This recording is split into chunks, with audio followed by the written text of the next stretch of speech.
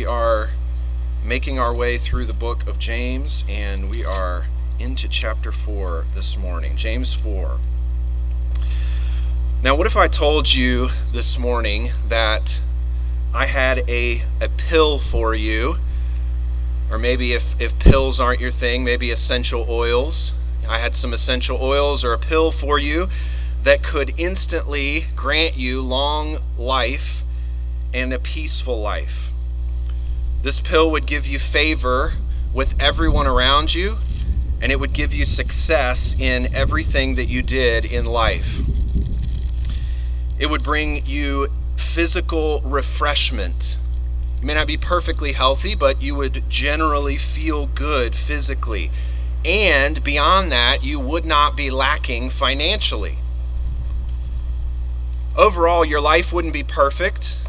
I mean, you wouldn't have everything together. You wouldn't obviously be sinless, but overall, the direction of your life would be pretty straightforward and pretty successful. And every night, you would lie down and you would go to sleep and you would be satisfied with the way your day had gone. You knew that your day was productive and it was worthwhile and it was well spent. After taking this pill, you wouldn't live in fear, and you would know how to approach difficulties and trials with discretion and with prudence. You'd know what to do. Now that sounds like a pretty decent life, right? I mean, who wouldn't want to have all of those things? Financial success, physical well-being for the most part. Generally, your life goes straightforward and you know what to do when you hit bumps in the road. You know how to approach those things. I would say that if I were to ask you individually, what does a good life look like to you? What does a flourishing life look like to you? Many of the things I just mentioned would be things that you would tell me back. Well, I would think it would go like this, and you would mention all of those things. Now, I hope you do realize and know this morning, I'm not some quack doctor who is going to prescribe you a pill or some oil that will put all of these things instantly in action in your life. But it is worth noting that if you were to open your Bible to Proverbs chapter 3, which you don't have to do that, and I'd encourage you to go back and read that this afternoon. If you were to open your Bible to Proverbs chapter 3 and you were to read about Solomon's description of wisdom, everything I just mentioned there is one of the promises that Solomon says will come with wisdom. He says a good life, a life as I have just described it, overall, can be had through the acquisition of wisdom. And I think Solomon is describing the good life that way to motivate us to pursue wisdom. He wants us to have it. He wants us to go after it. And so he says, look, everything's not going to be perfect, but man, you're generally going to know how to approach life if you can acquire wisdom. Now, we've obviously not been in the book of Proverbs. We've been in the book of James, and James is very much in keeping with this wisdom tradition that is discussed in the book of Proverbs. James, in many ways, is like a New Testament version of the book of Proverbs. James wants us to gain wisdom, and he wants us to gain wisdom for the purpose of growing towards spiritual maturity and spiritual wholeness. That's the end goal. We acquire wisdom so that we can become complete and mature believers in Christ. And so James is often thought of as a very practical book, and I would say that's true. If you go back through chapters 1, 2, and 3, you'll see a variety of topics that James has hit on. A couple of weeks ago when I was last with you, we got to what I think is the theme of the book in chapter 3 and verses 13 through 18. This is really the center or the high point, the climax of the book. And in this section, James gives us the theme of the whole book: wisdom for wholeness, wisdom for spiritual maturity. In this section, he says your life will demonstrate what sort of wisdom you're living out of. You can be living based on earthly wisdom, or you can be living based on wisdom from above. And obviously that's the type of wisdom he wants us to pursue. Wisdom from above brings peace and gentleness, and wholeness, good fruits. And in James 3, verses 13 through 18, which leads up to our passage for today, James is trying to describe wisdom from above to us. He's trying to motivate us and help us to desire to pursue wisdom. But when you read this passage, verses 13 to 18 of chapter 3, you're probably left with the question, okay, that's great, but how exactly do I acquire wisdom? What do I have to do to begin putting on wisdom that leads to spiritual maturity and spiritual wholeness? What are the steps I have to take personally today, practically, to be able to do that? Now, if James 3, 13 to 18 gives us the theme of the book, the thematic peak of the book, then I think this next section, chapter 4, verses 1 through 10, is going to give us the teaching or instructional center of the book, right? So James is sort of saying, okay, this is the theme of the book. Now I'm going to tell you very specifically how to work out that theme. I'm going to give you some steps and some instructions to begin to acquire wisdom in your daily life. And that's what I think he's doing in chapter 4, verses 1 through 10. How do you apply wisdom from above in your life today? And so that's what we're going to see this week and next week in James 4, 1 to 10. So we're going to be looking at 3 steps to acquire heavenly wisdom, all right? 3 steps to acquire heavenly wisdom. And we'll look at one of these this morning, and then hopefully the next 2 next week, and not just one more next week. The 3 steps to acquire heavenly wisdom. And the first one of these steps is found in verses 1 to 3, and it's to diagnose your desires. Diagnose your desires. This is the first step that James lays out for us in chapter 4 to acquire wisdom. Diagnose your desires. And what I mean by that will become clearer as we go through this passage and as we read this passage. Now, you can see in chapter 4 that this section begins the same way that chapter 3, verse 13 began. Look back at chapter 3, verse 13. You have a question there. Who is wise and understanding among you? In chapter 4, verse 1, you have a question starting this out. And that's one of the reasons I think these 2 sections go together. They start the same way with a question. Chapter 4 and verse 1, what causes quarrels and what causes fights among you? So chapter 3 gives us the thematic center of the book. Chapter 4 gives us the instructional center of the book. Now, I want to show you how chapter 4 flows from what we saw of wisdom in chapter 3. Look at verse 17 of chapter 3. But the wisdom from above is first pure, then peaceable, gentle, open to reason, full of mercy and good fruits, impartial and sincere. And a harvest of righteousness is sown in peace by those who make peace. So as you read that description of wisdom from above, the defining quality, the defining characteristic of those who possess wisdom from above is peace. They make peace. They're all about pursuing peace in their relationships. I told you a couple weeks ago, a peacemaker is someone who takes broken relationships and tries to restore them and tries to put them back together.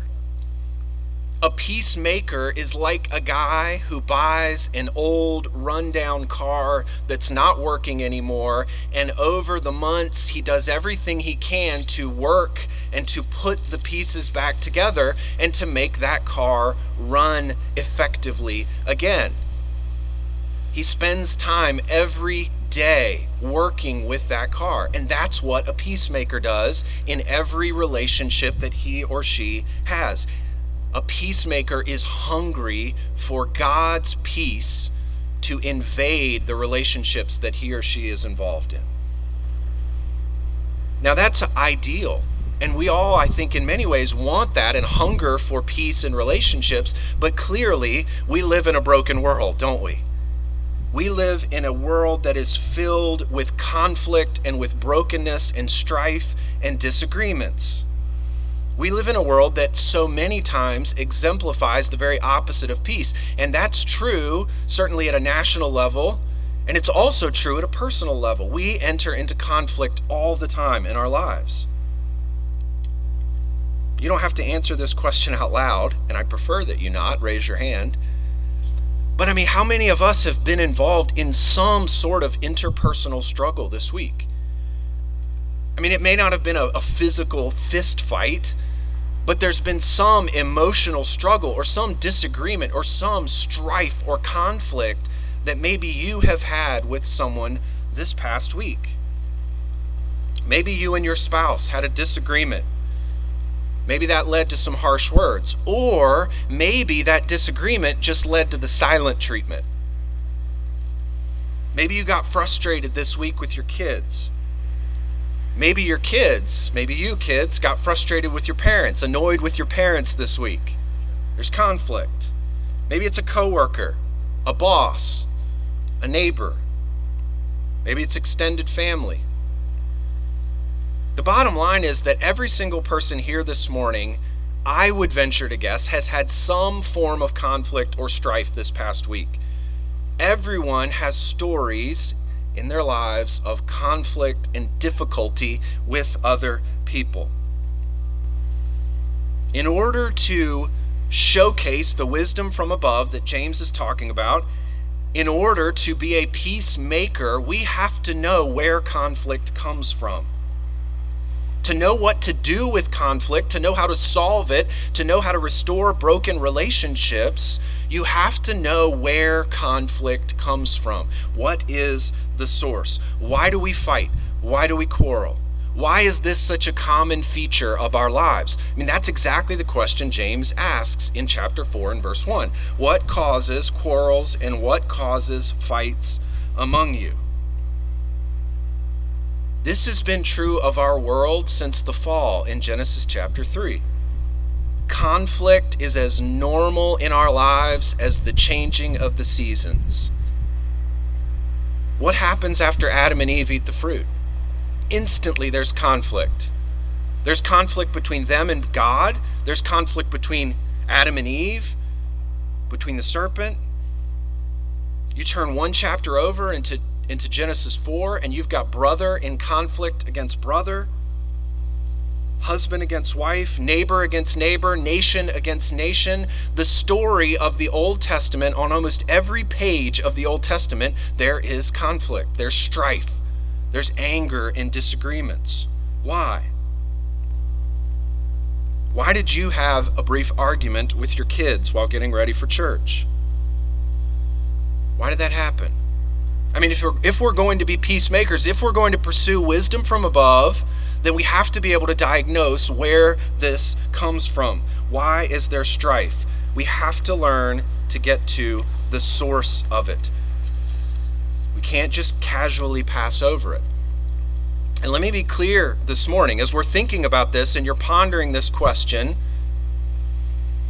it is not peace. Peace is not achieved by ignoring conflict. Well, I just don't want to fight. And so we shut down and we don't say anything and we don't actually deal with the conflict. If you and your spouse are frustrated with one another, you're not a peacemaker by ignoring the conflict that is at hand.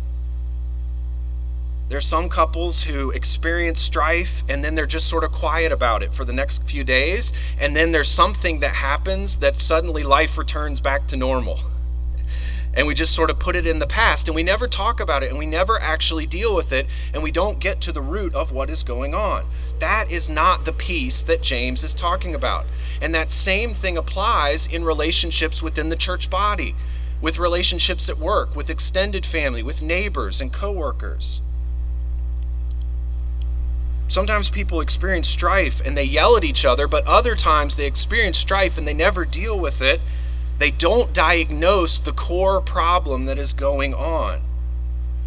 They may say, I'm sorry, and try to move past it, but they don't really know what's happening and why these conflicts keep coming up. Well, James is going to tell us. And this is so helpful. And he gets to the source of conflict. Every single time you have strife and you have conflict in your life, go to James 4, because James is going to diagnose what the problem is. And to be a peacemaker and to pursue true wisdom, you have to know how to do what James is doing here. Look at chapter 4, verse 1 and into chapter 2. What causes quarrels and what causes fights among you? Is it not this, that your passions are at war within you? You desire and do not have, so you murder. And we'll talk about that in a second. You covet and cannot obtain, so you fight and quarrel. Now, keep your eyes on these verses, verse 1 and then the first part of verse 2. I want you to think of this as a sandwich here, right? You can see what I read. At the beginning of that, you have the word fight and quarrel. And then at the end of that, you have those same words, right? Fight and quarrel. And so you've got the problem on the outside. The problem is the outside, and the cause of the problem is the meat in the middle of the sandwich. And look at the words that James uses to describe the source of the problem. The problem is fighting and quarreling, it's conflict. What's the source of it? And he uses 3 words to describe that. It's your passions, it's your desires, and it's covetousness, which is basically wanting something. So the bottom line, James says, in a very simple and straightforward passage of Scripture, is that any time you or I experience conflict or strife, there is a desire or a want rising up in your heart. You are after something. You are drawn to something. And it's coming from inside of you. In some ways, this is very similar to James chapter 1. Where he talks about temptation, right? The problem in temptation is not external to you. It's not the circumstances that lead you to sin. Look at James 1. You can flip a page back, verses 14 and 15. But each person is tempted when he is lured and enticed by his own desire. Then desire, when it is conceived, gives birth to sin, and sin, when it is fully grown, brings forth death. You're not tempted by externals. It's not just because you're put in a tough situation that there's conflict. Temptation happens as our hearts respond and interpret circumstances. I have no doubt that if you've been around children for any length of time, particularly toddlers, that you've heard two toddlers get into a fight, and when you try to figure out what's going on, one of them will say, "She made me do it." She made me do it, right? That's not true.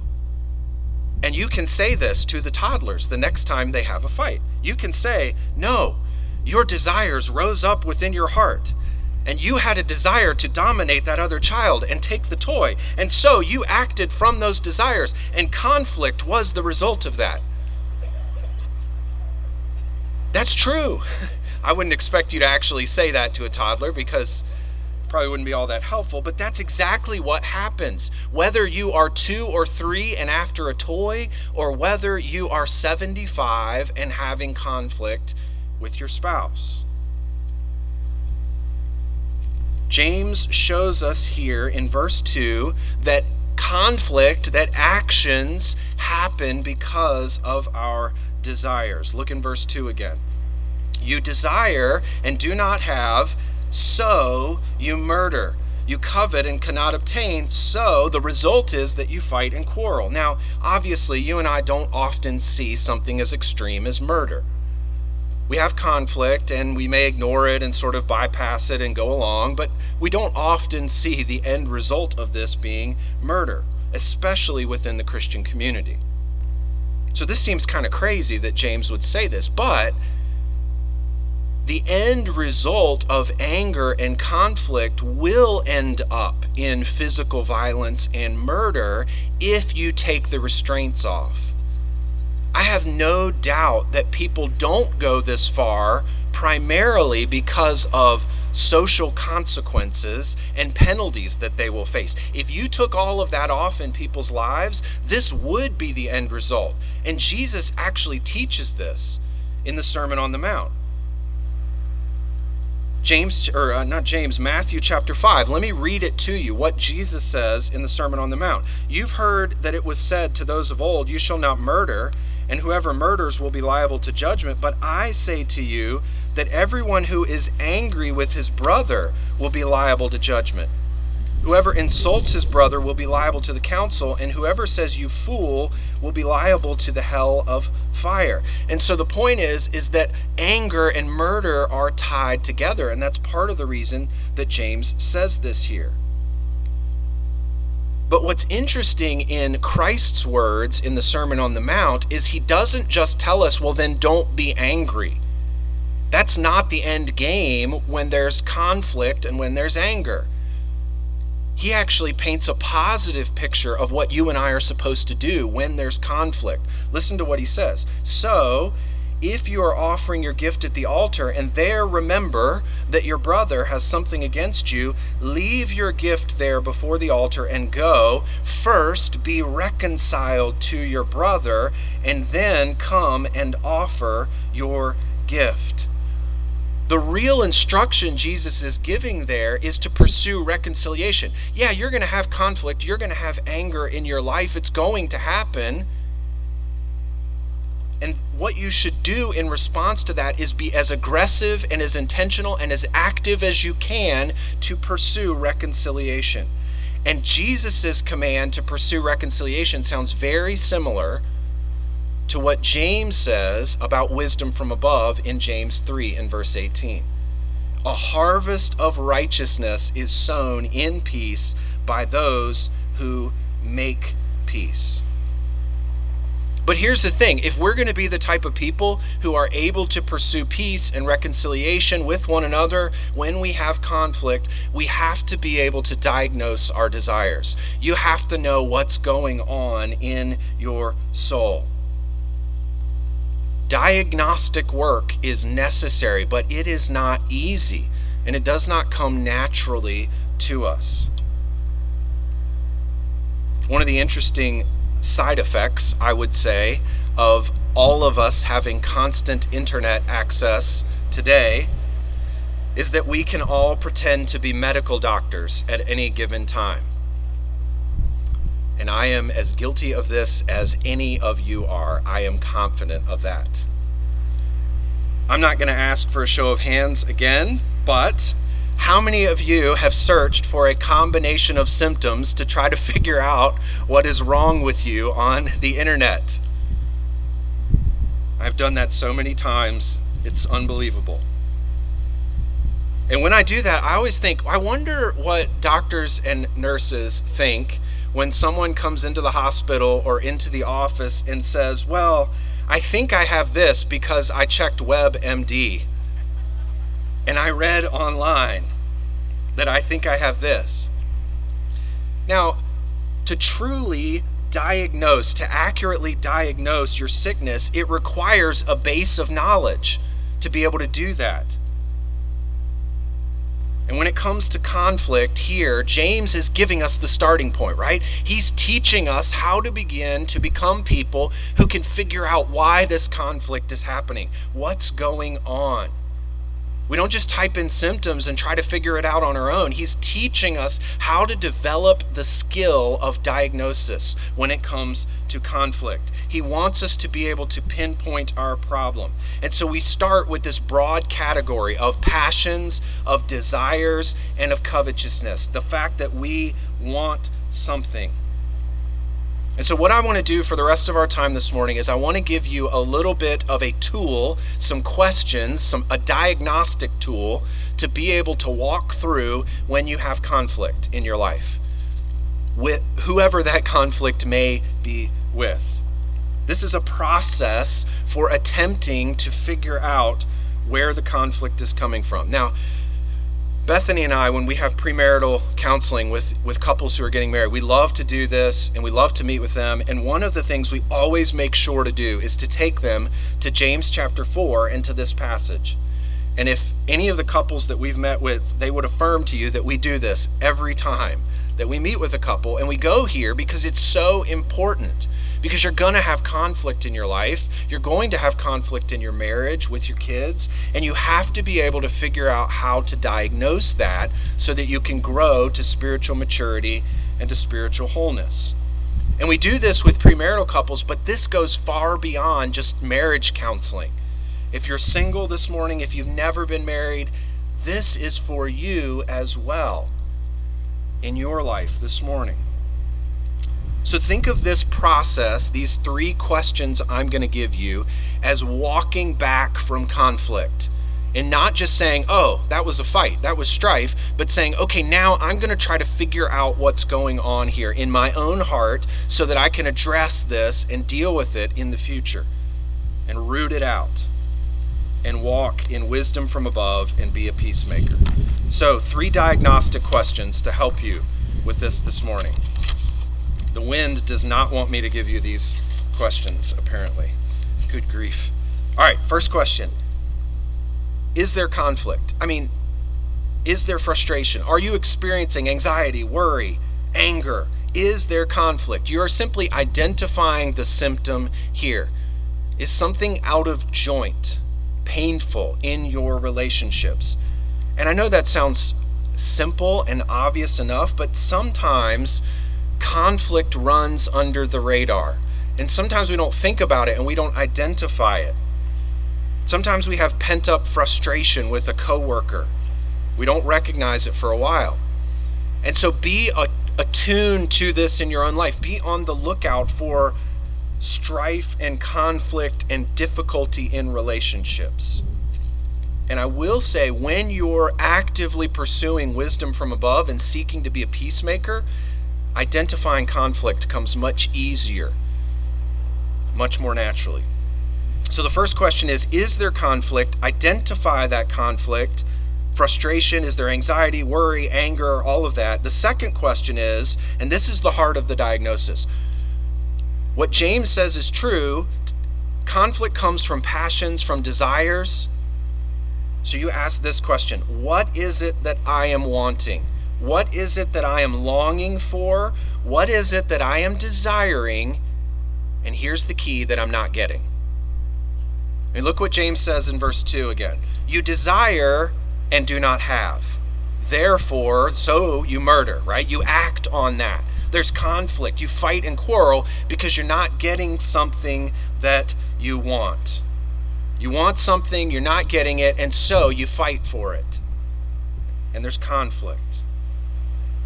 Now, the possibilities here are almost endless.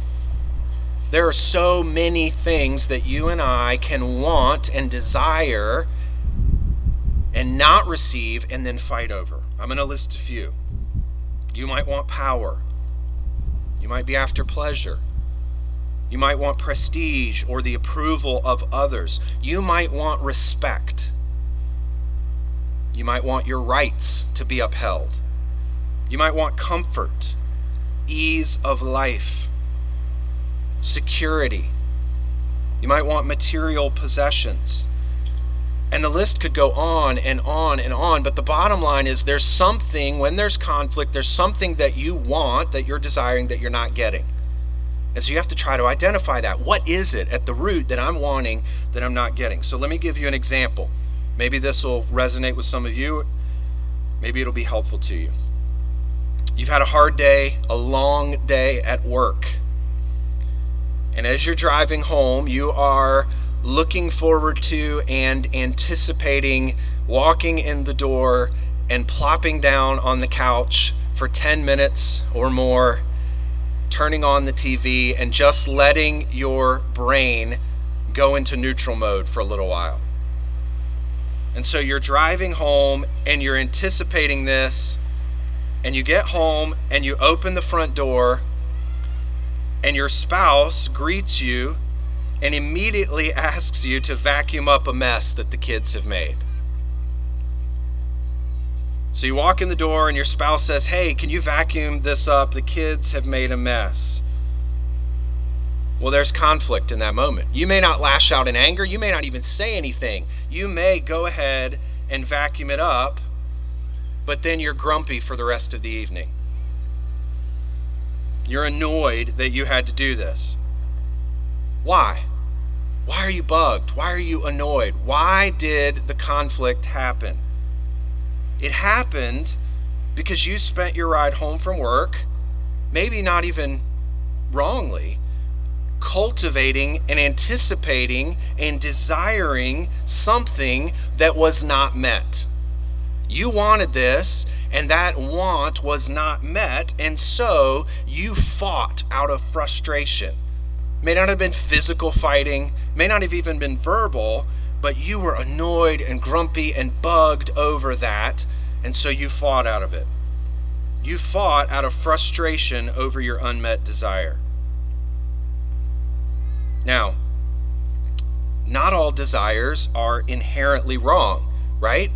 I mean, you can want things that are not wrong to want.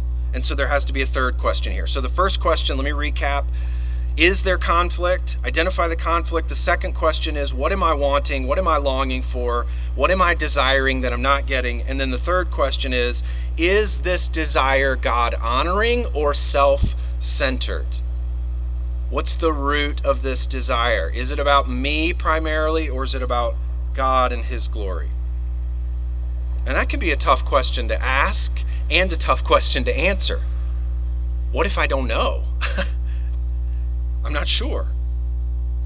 Well, if that's the case, if you ask that question and you're not sure where your desire is coming from, then you bring your desire and your want to God in prayer. Look at verse 2.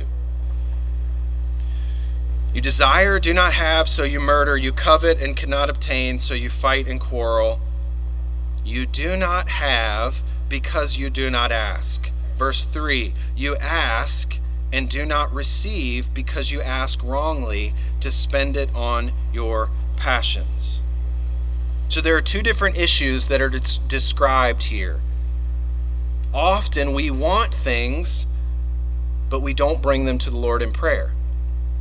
And sometimes there are obvious reasons why, right? I mean, you kind of know that your desire for that 60-foot yacht is not going to be met with an affirmative, and it's going to be delivered to your door when you pray to the Lord about wanting that 60-foot yacht, right? And so you tend not to pray about that and ask the Lord, because that would reveal your selfish heart. That type of request is what James is talking about in verse 3. You ask and do not receive because you ask wrongly to spend it on your passions. That's driven by self-centeredness in a lot of ways. But let's go back to that example that I gave just a minute ago of you coming home from work, being tired and wanting to sit on the couch for a few minutes and relax, and that desire not being met. What do you do with that desire? What if, instead of thinking about that desire, longing for it, and then showing up at your house, what if you spent the time in the car acknowledging your desire and I want this, and then you took that to the Lord in prayer and you went to Him and you asked Him? That's exactly what James is saying to do at the end of verse 2. You do not have because you do not ask. And so what if on the ride home you realize that you're wanting this? It's not a bad want. It's not a sinful desire. And you took that desire to the Lord in prayer and you asked Him for it. And you said, Lord, it's been a rough day at work. I'm acknowledging that. I am tired. I would love a few minutes on the couch to just sort of recoup and gather my thoughts when I get home. And you prayed to the Lord for that desire. Now, He may not grant that desire, but in the process of praying for that, you have conformed, God has conformed your will to His. What if you prayed the Lord's Prayer over that desire? Listen to the Lord's Prayer from Matthew chapter 6. Our Father in heaven, hallowed be your name. Your kingdom come, your will be done on earth as it is in heaven. Give us this day our daily bread. Forgive us our debts as we also have forgiven our debtors. And lead us not into temptation, but deliver us from evil. One of the main purposes of prayer, and we often forget this, is not just to ask and get. That's part of it. There's no doubt about it. God tells us to ask and ask boldly so that we will receive. But as we pray, one of the primary purposes, and you can see it in the Lord's Prayer, is to conform our desires to the Lord's desires. If the problem in verse 3 is that we ask wrongly, we ask to consume it on our pleasures, we ask out of self-centered desires, then pray to the Lord, ask that His will would be done, and your desires will begin to conform to His. Your will begin to align with His. And as we take our desires to Him, even in the midst of conflict, then He begins to conform us to His will, and our passions become His passions.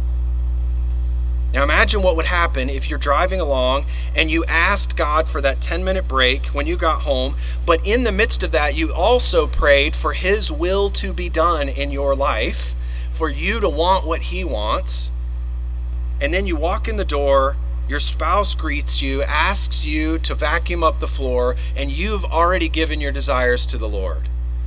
And you recognize in that moment that what God wants right now is for me to serve my family and to not think about myself, and for my desires to be conformed to Him. And as you've been praying about that in the car, that process has already been taking place. And so hopefully at that point the conflict is dealt with. One of my pastoral friends who I had lunch with this week told me prayer is the battery that gives power to the principles that you are trying to implement in your life.